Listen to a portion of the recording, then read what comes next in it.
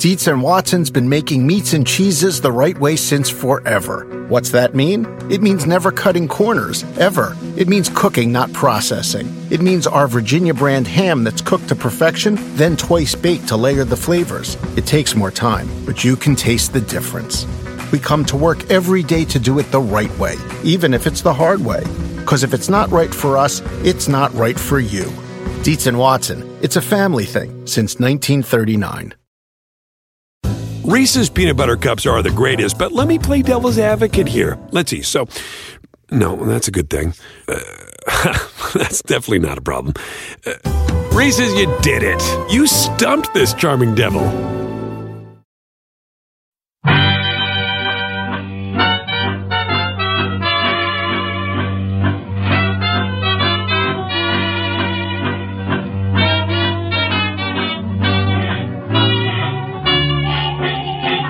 Brett McKay here, and welcome to another edition of the Art of Manliness podcast. So when it comes to the factors that lead to success, there's a tendency in folks to discount the role of luck. We like to think we're the complete masters of fortune, that we can control everything that happens to us and make our own luck. But by not giving luck its due, we actually prevent ourselves from effectively managing this force so we can experience success in the long run.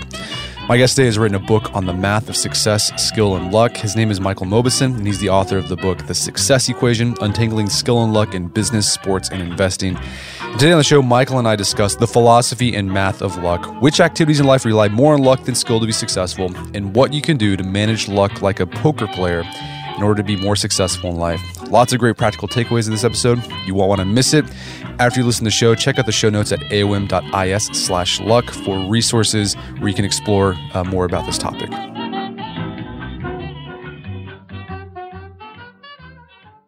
All right. Well, Michael Mauboussin, welcome to the show. Thanks, Brett. Great to be with you. So your book is The Success Equation. And this is a fascinating book because it takes a look at the role of skill and luck in success or failure across a wide variety of domains, from business, investing, to sports.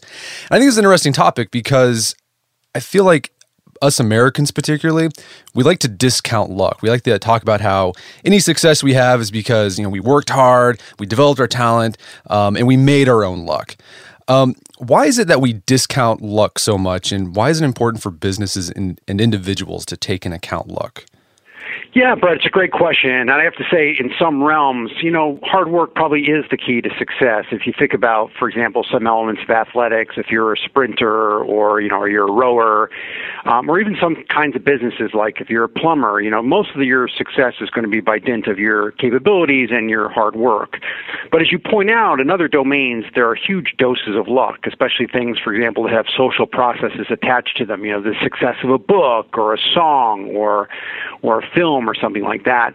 And or even businesses, like you said, Bill Gates, in an alternate universe, would Bill Gates be Bill Gates? And the answer is in all likelihood, probably not. So in those instances, as you said, we have a very difficult time understanding the substantial contribution of luck. And I think the key to this is actually a psychological process. And there's some fascinating research done by neuroscientists who've been able to pinpoint part of your left module in your brain, where they have a module they call the interpreter. The job of the interpreter is to close cause and effect loops, right? So if I give you an effect, some sort of an outcome, your mind's going to come up with a story to explain it. And basically, the interpreter doesn't know anything about luck, right? Whenever you see a good outcome, you assume something good was behind it, typically skill. And you see a bad outcome, you assume that something bad was behind it, typically a lack of skill.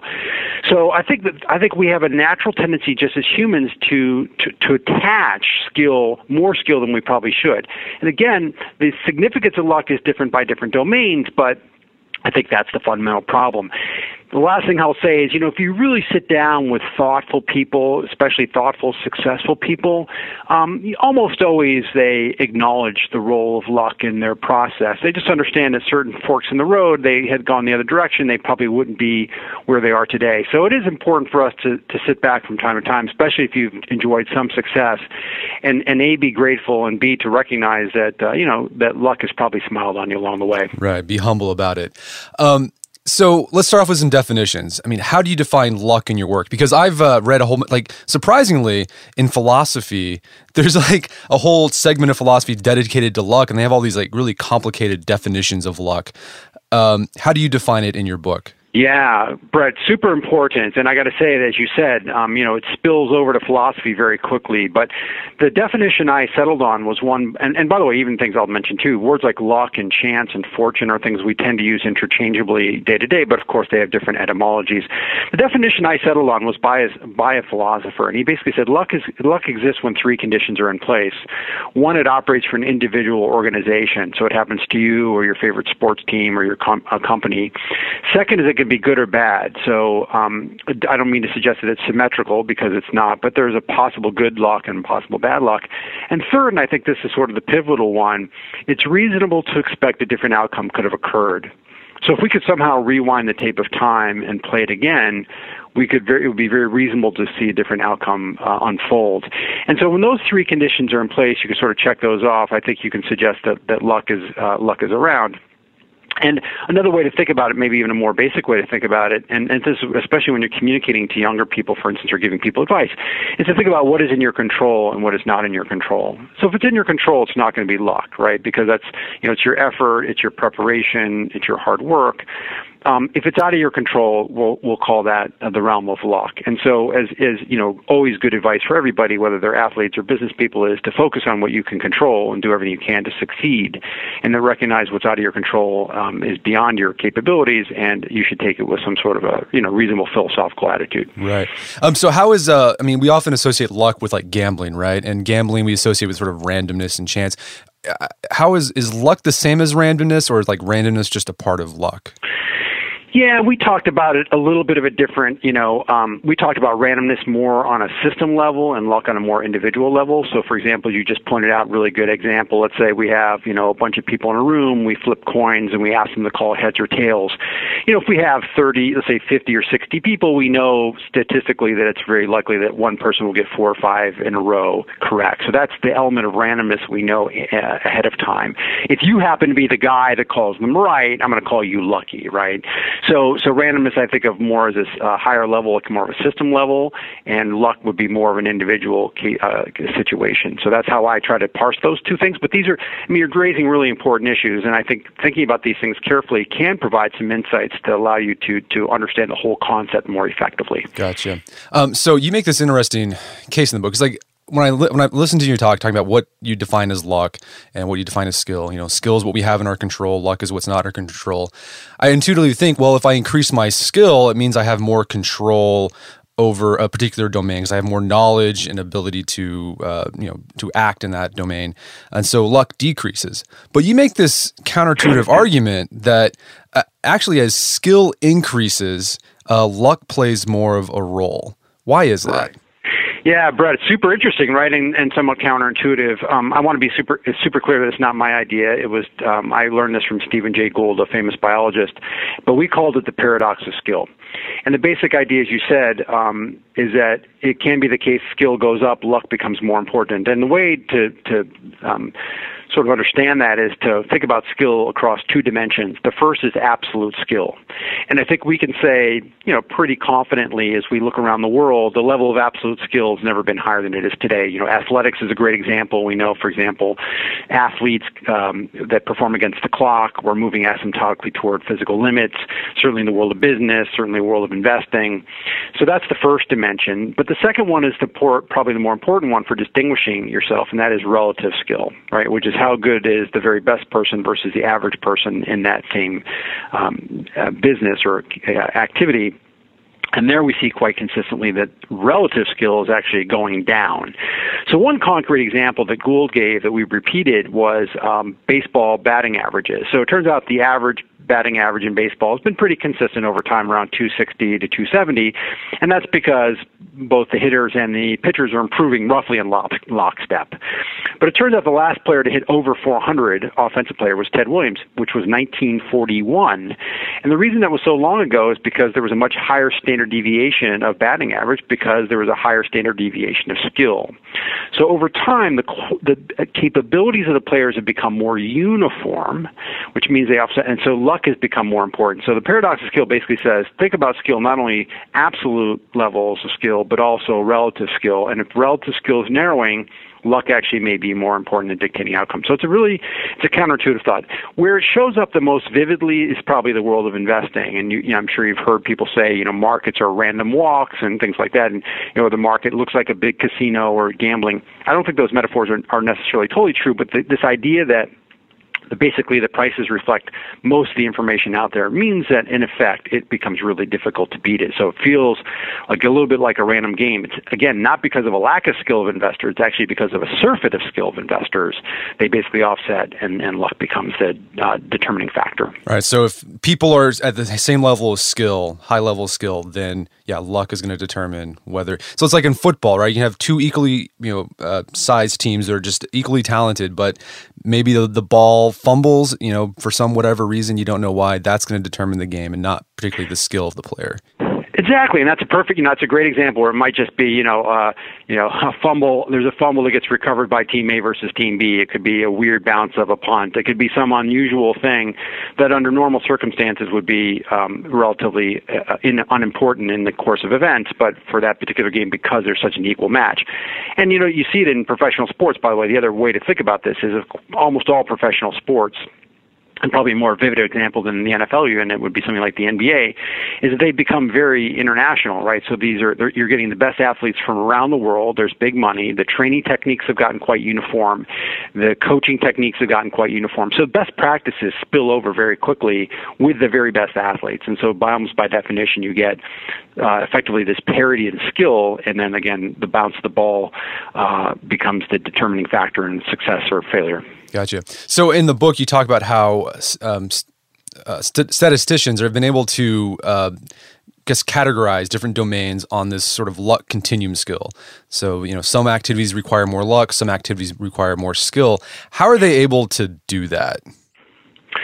Yeah, and so this is a little trick from the world of statistics, and they sort of the statisticians call it the Pythagorean theorem of statistics, and I won't go too fancy into it, but basically the theorem is, the idea is that if you look at the variance, so basically the range of differences for an independent distribution A, and you add the variance for independent distribution B, that equal the variance of independent distribution C, right? So A plus B equals C, you're looking at the variance, right, that ranges. And so variance of A, we'll call it skill, right? We'll call that variance distribution skill. Luck, we'll call it B, and then C will be the outcome. So what these guys do is kind of cool, right? So they look at the variance of actual outcomes. So for example, the win-loss, the variance in win-loss records for the NBA, let's pick that as an example. And we know with statistical modeling what the variance would look like if it was pure luck. In other words, if a coin toss determined the wins or losses of every game. So instead of the two teams playing against the Warriors don't play the Cavaliers, they just go out in the middle of the court, flip a coin, whoever calls the right wins, and they go back and shower and go home. So we know what that distribution. So in other words, we know 2 out of the 3. We know what the empirical outcomes are of a season. We know what luck would look like, and the difference between that luck and the outcome is basically the contribution of skill. So it's a kind of a neat little trick to allow us to get some sense of the relative contributions of skill. By the way, by applying that, you can rank order, for example, professional sports leagues based on one season of performance. And it turns out the North American sport with the most skill is the NBA. So the NBA shows as being the most skill-laden, or maybe more accurately, the farthest away from luck. And then it's Major League Baseball, the NFL, and then ice hockey, the NHL, is the sport that's actually the closest to being random. Now, baseball and football are interesting because, of course, baseball teams play 10 times as many games as football teams, right? So they have huge sample sizes. And you can see baseball really does have a lot of parity, because if you win, 57 or 58% of your games, you're almost locked into the playoffs, right? So it's a sport where even the very best teams rarely win 60% of their games over the course of a full season. Gotcha. And that emphasis on sample size is important in trying to figure this stuff out, because you talk about in the book that if you don't have a large enough sample size, you can fool yourself into thinking that you won because of skill, but not luck. Totally, Brett. It's a great point. So let's first say that in activities that are almost all skill, sample size becomes much less important, right? So if you and I sprint against Usain Bolt, I think we can safely say one race will tell us all we need to know about the relative skill of our relative skill. But when there's only a dollop of skill and there's a lot of luck, as you point out correctly, you need to increase the sample size to start to understand or detect the signal from the skill. So yeah, the sensitivity of the sample size that you're looking at, the number of events is highly conditional on how much skill is in that particular activity, right? So it runs the gamut from a relatively small sample size doing the job to needing quite a bit of time or sample size to be able to discern skill from luck. Right, and you use poker as a good example of this. A beginner can play poker and doesn't really know anything about the skill of poker playing and win, and they might leave thinking, "Hey, I'm a great poker player." But as you allow that a beginner to play more and more games, his lack of skill will start showing up. Yeah, exactly. And you think about even professional poker players, it's not a glamorous job if you're a professional poker player, because you have to sit and play for many, many hours on end for your skill to be sure that your skill reveals itself. So you have to slog it out. And again, your skill, your better skill will ultimately prevail. But as you point out, for very short, just a few hands or what have you, there's a lot of variance that can overwhelm even your skillful edge. So this idea that we can sometimes fool ourselves into thinking, we're being skillful when it was actually luck what determined our success. Any examples from the world of business or sports that highlight this tendency that we have to do that? Yeah, I mean, I think that one of the metrics I love, and it's not from me, it's this guy Paul Shoemaker and Jay Russo came up with this, is they have a matrix on process versus outcome. And, you can imagine the columns being good outcome, bad outcome, and the process is, the rows being good and bad process. So if you have a good process and a bad outcome, it's bad luck, and, pick yourself up and dust yourself off and do it again. If you have a good process and a good outcome, that's, deserves success. But the trickier column is that you point out is bad process, good outcome, right? And that's one where you start to trick yourself into thinking that you actually know what you're doing. Bad process, bad outcome, of course, is sort of poetic justice of failure, right? So this idea of bad process and good outcome, you have to be very mindful about that. I think we see a lot in, there's an example I mentioned in the book of a friend of mine who's actually a sports executive, and he's playing blackjack in Vegas, and, he's sitting around the table, and this guy is Delta 17, right? So if in poker, blackjack, if you're Delta 17, you're supposed to sit on your hand, and the guy, sort of weighs in the hit, and the dealer sort of pauses and flips the card and turns over a 4, right? So it makes the guy's hand, and he wins, and so the crowd breaks out and high fives and so forth. But and the dealer actually says to him, "Good hit," right? And you're saying to yourself, well, of course it's a ridiculous play, because if you do that 100 times or 1,000 times, of course you're going to be assured of losing. But in the very short run, you're going to see this success that comes as a consequence of a poor decision. You see it a lot actually in professional sports as well, where it's actually almost the other way around, which also often teams don't do what they're supposed to do. One classic example is going for it on fourth down in the NFL. There now is a lot of work on this and statistically valid work showing that teams should be going for it more than they actually do, and they tend not to. So it's a bad process, and so you actually don't see what the outcomes would be had they done the proper strategy. But it's very interesting to see that there are a lot of cognitive, biases that still prevent teams from doing what they should probably ultimately do. Wedding season is coming up, and if you are preparing for the big day, I know wedding planning can be really intimidating, but finding the perfect suit shouldn't be. Indochino makes it easy to get a fully customizable suit right from your home.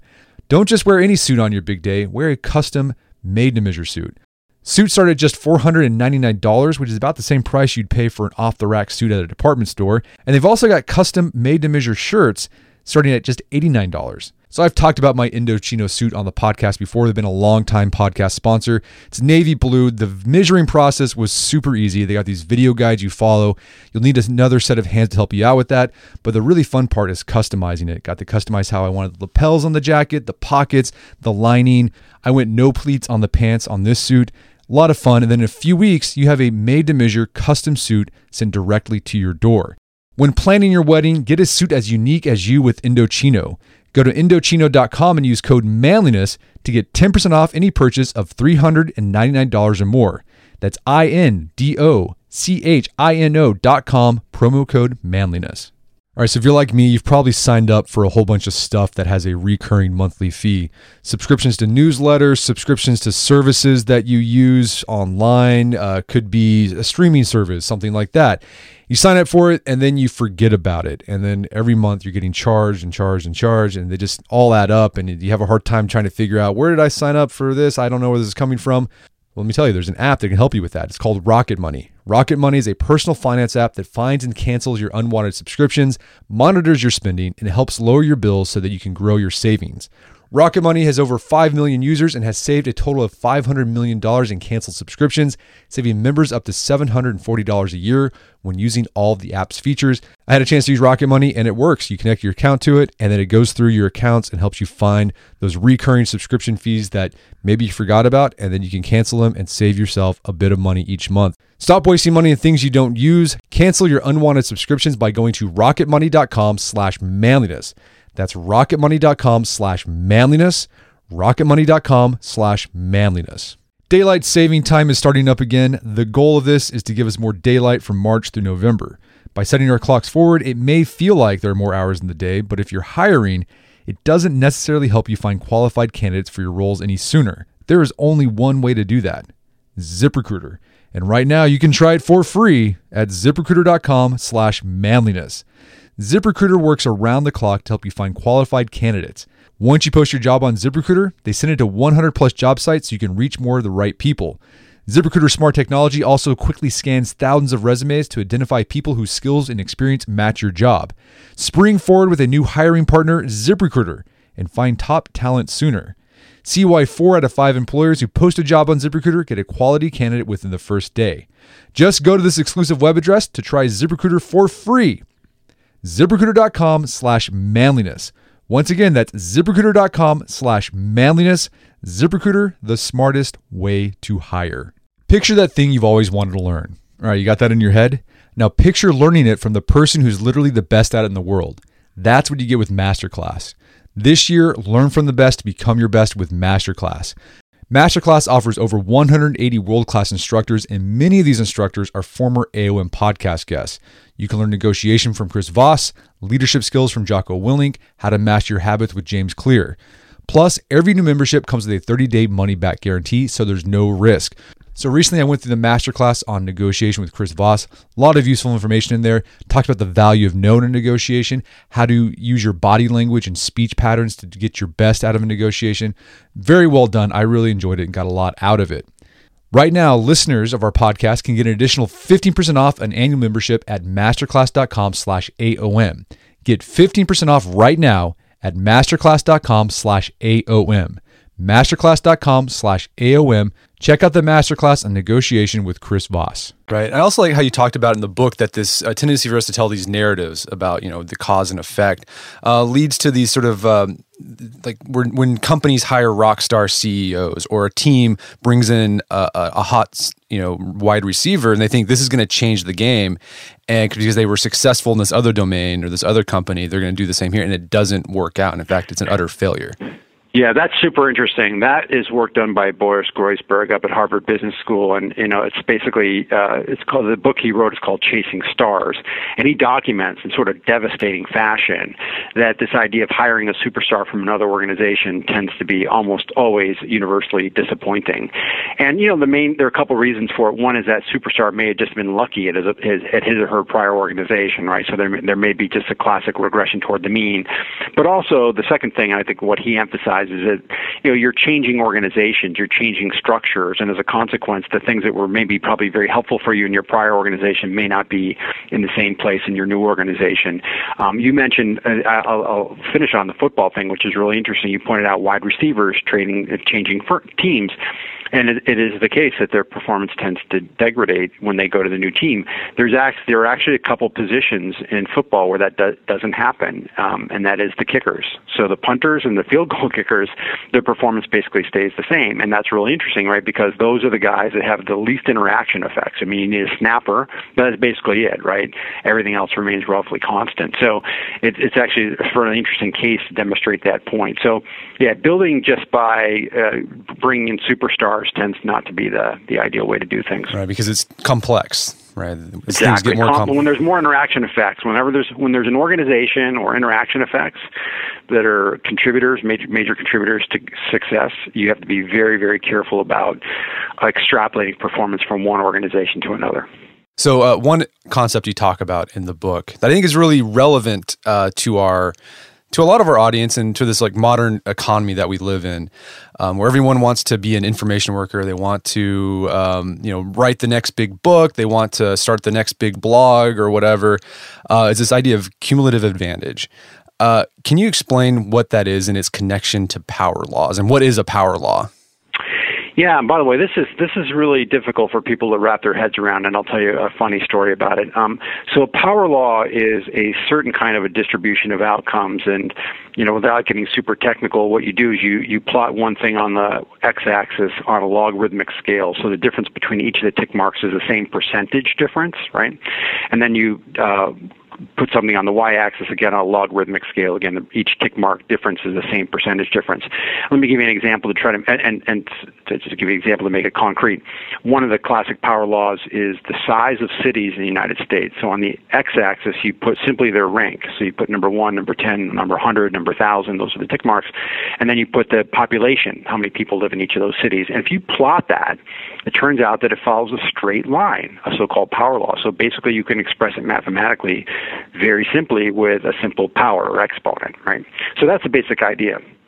Cumulative advantage is this idea that essentially the strong get stronger. So small advantages at the outset can lead to huge advantages over time, cumulative processes, and that there's very difficult to predict which particular good product or service is going to do that. So I'll give you one example, one story on this that I think, one experiment I thought brought home this point really vividly. It was an experiment done by a number of sociologists at Columbia University called Music Lab. So this is ostensibly about musical taste. They had 48 songs by unknown bands, right? So no one's ever heard of these songs or these bands. And they went to college students and they said, hey, we'd love to hear your opinion about this music. So it's ostensibly about musical taste. So the subjects go into the site. Unbeknownst to them, by the way, 20% went into what they called independent condition. So you could see the songs, you're asked to rate them, 5 stars, I love it, 1 star, I hate it, and download it if you really liked it. But the key was they could see what no one else did. So they're basically in the record store by themselves. The other 80% went into 10% each into 8, so they call them social worlds, right? So these are almost like parallel universes. The initial setups are identical to the independent condition, but now you could see what others did before you. So you could see what songs they downloaded, you could see what songs they liked. And the question was, would the patterns of people preceding you affect what you said you liked and what you downloaded? And the answer was absolutely. So just to be clear, that the better songs, the independent conditions, had a much better chance of success in the social world, so quality does carry something.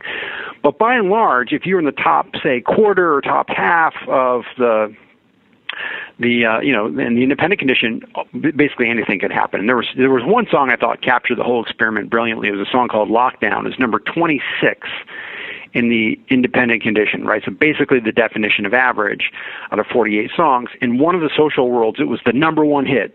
And another one of the social worlds, it was number 40, right? So in this alternate universe, it's the top hit, right? So it's this cumulative advantage. What people did before you affect what happens next. And so, how does that relate to cities? You might imagine that, often people want to go where other people are. So there's this idea of a preferential attachment model that allows that mechanism to take place. So I'll tell you, this is my funny story to wrap this up. So one of the big magazines asked me to write a little article on the heels of the book coming out about sort of this idea of cumulative advantage. So I was looking around at the time, and I thought, what is the greatest current example? And it was Gangnam Style, right? That famous song that right. I think now has 2.5 billion downloads, right? So I started writing this thing. It's got like 500 million downloads, and I'm sort of into it a little bit. So I got 800 million downloads. By the time I'm ready to submit it, it's got like 1 billion downloads, right? So it's this incredibly popular thing. I submit the article and I say Gangnam Style is a function of this cumulative advantage, right? It's a good song, but it's sort of caught on. And the editor writes back and says, you don't seem to understand that Gangnam Style has got this, sort of these incredible dance moves and it's great, right? So in other words, what happens is once something's been successful, we attach this sort of impossibly great set of attributes to it without recognizing the incredibly forceful role of this cumulative advantage. So it's a really, really big deal. The very last thing I'll say is I teach at Columbia Business School, and every year we bring executives in, and one of the executives I like to bring in comes from Time Warner, and I think have the largest film studio in the world. They're one of the largest TV producers. And the guy basically said, look, we have enormous incentive to figure out what the future hits will be. And obviously we're very serious about this, but he's like, we really don't know what's going to be a hit and what's not going to be a hit. So even the guys who have the most interest in getting this right, who have the most at stake in getting it right, don't really know what's going to happen. So again, you mentioned before sort of our desire to link causality or create narratives to explain outcomes. That's an area where we really, really tend to mess up. This cumulative advantage is really tricky. And again, if we replayed the tape of time, it's very unlikely that Harry Potter would be Harry Potter and Madonna would be Madonna and so forth, right? And it's hard for people to get their heads wrapped around that. Right. But you have on your website, you have this great thought experiment where people can see with like the jars with like colored balls that I think perfectly explains cumulative advantage and how it can affect outcomes. Yeah, I appreciate you bringing that up. It's called the Paul-Earn model, and people should go to that. And the website is www.success-equation.com, and you'll see a bunch of these little models. And just play around with it. You just click on the thing and let it simulate over and over. And the basic idea is that it's a jar. You can imagine a jar filled with marbles of different colors, and so we're going to say the quality is going to be indicated by how many marbles. So let's say there are 5 red marbles. That means the highest quality, 4 blue marbles, less quality, 3 yellow marbles, and so forth. And the model itself is you draw one out and then you match and then you put it back in. So if you draw a yellow one, you take another yellow, put it back in, and so forth. So you do the simulation process, which actually is very simple, but not completely dissimilar to cumulative processes. And you can see that, again, the better skill tends to win more of the time, but there are a lot of cases where you see sort of the middling ones take off, or even the lowest quality ones, again, because of these random occurrences, sort of take off. So it's a fun way to visually get a sense of this notion of cumulative process. Right, and I imagine the internet and social media has just compounded this idea of cumulative advantage in the business world and music or whatever. Massive, and I think there's a whole there's actually a very famous paper written about 35 years ago by a guy named Sherwin Rosen called The Economics of Superstars, and the argument he said was basically that technology has really accelerated a lot of these events. And it turns out, you think about it this way, before, for example, phonographs or records or like that, so let's say 200 years ago, if you want to hear someone sing or hear music, you'd have to go to your local venue, and the number 2 player was, going to do almost as well as the number 1 player in a different community. But now, because everyone can listen to recordings, with great fidelity, you're going to basically, we can all avail ourselves of the very best in each field, right? So it's this really interesting compounding factor, definitely. Right, and what's interesting too, you talk about in the book too, and I think this is good. I mean, I think it's good for people to understand because they kind of buffer some of maybe the sense of failure they might have. There might be instances where there's 2 companies or 2 individuals who are equally talented, but for some whatever reason, one guy became the superstar because of this cumulative advantage and all this power law aspect. Exactly. I mean, the case we give sort of a thought experiment in the book of 2, say, graduate students, and again, by luck or by a set of circumstances, one gets to a little bit of a better university as a professor than the other, even if they're essentially identical. And then over long periods of time, the one that is at the better university may teach better students and have more access to resources and have more productive colleagues and get more grants and so forth. And at the end of the career, you'd look at the 2 and say, gee, this person A seems to be much more capable than person B, whereas really it was the opportunity set that came along. And if another way to think about all this is often success is a function of your skills times your opportunity set. And if opportunity sets differ, even the same skill will lead to very different outcomes. So it's really an interesting, very rich thought. Right. So Michael, what should we do with this information? I mean, how should we manage the role of luck in our lives? So it's a really great question. I mean, there are tons of aphorisms about luck, preparation, luck is where preparation meets opportunity, or the harder I work, the luckier I get. And if you accept our definition, our working definition of luck at the outset, those are actually not valid statements, right? Again, it's what's in your control, what's not in your control. Now, I like those aphorisms mostly because they encourage people to work hard and to prepare and so forth. And those are all things that clearly are very important and useful. So by my definition, you can't really change your luck, right? You can't improve your luck. You can manage it to some degree. And a couple examples I give is, the first is, in competitive interactions, and we talked about this just a few moments ago, but competitive interactions, the key is if you're the stronger player, what you want to do is simplify the game as much as you can. And by simplifying the game, you assure that your skill overwhelms that of your competitor. If you are the weaker player, what you want to do is complicate the game, right? Add dimensions to the game. And so a couple of concrete examples, in football it would be, for example, introducing trick plays, right? So you're still going to be the weaker player, but the stronger team's not used to seeing certain formations or certain types of plays. In the world of business, it would be disruptive innovation. So rather than going toe-to-toe, releasing products to compete with the incumbent, you're going to launch sort of these flank strategies that try to take advantage of weak spots. And then clearly in warfare, it's guerrilla tactics, right? You don't go toe-to-toe, you use guerrilla tactics to try to beat your enemy. So that's one strategy.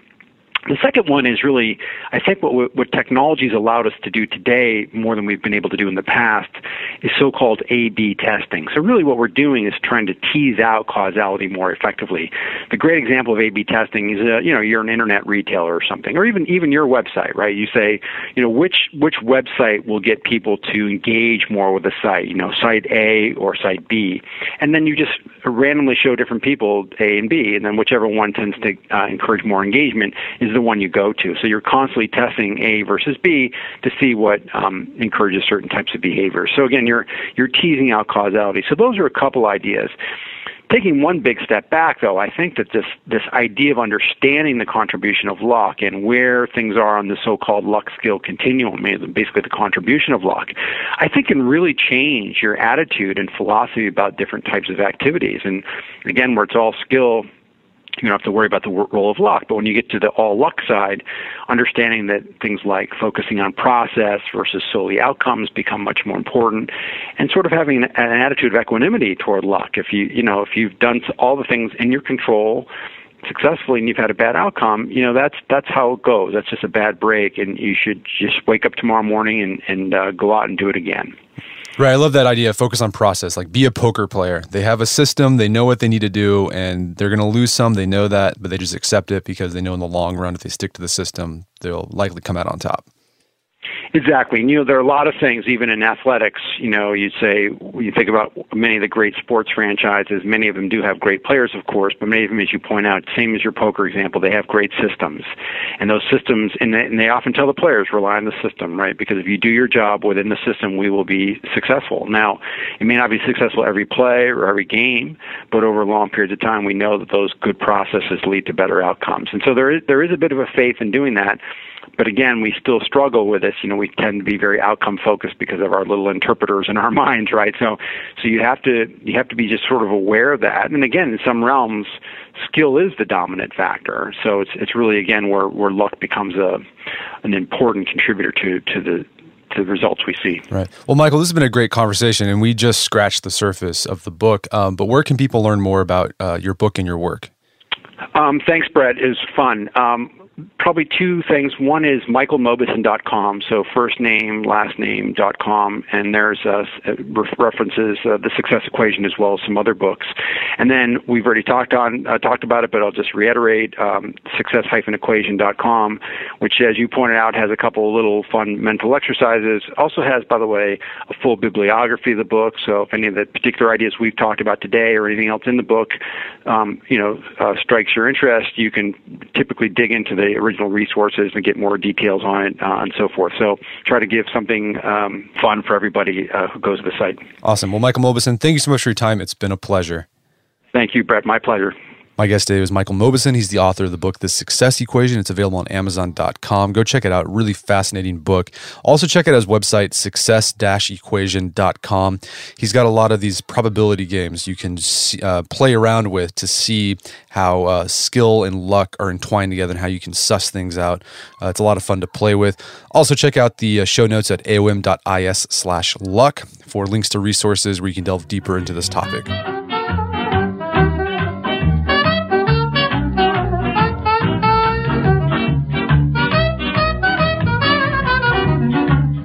Well, that wraps up another edition of the Art of Manliness podcast. For more manly tips and advice, make sure to check out the Art of Manliness website at artofmanliness.com. And if you enjoy the show, I'd appreciate it if you give us a review on iTunes or Stitcher. It helps us out a lot. As always, I appreciate the continued support. And until next time, this is Brett McKay telling you to stay manly.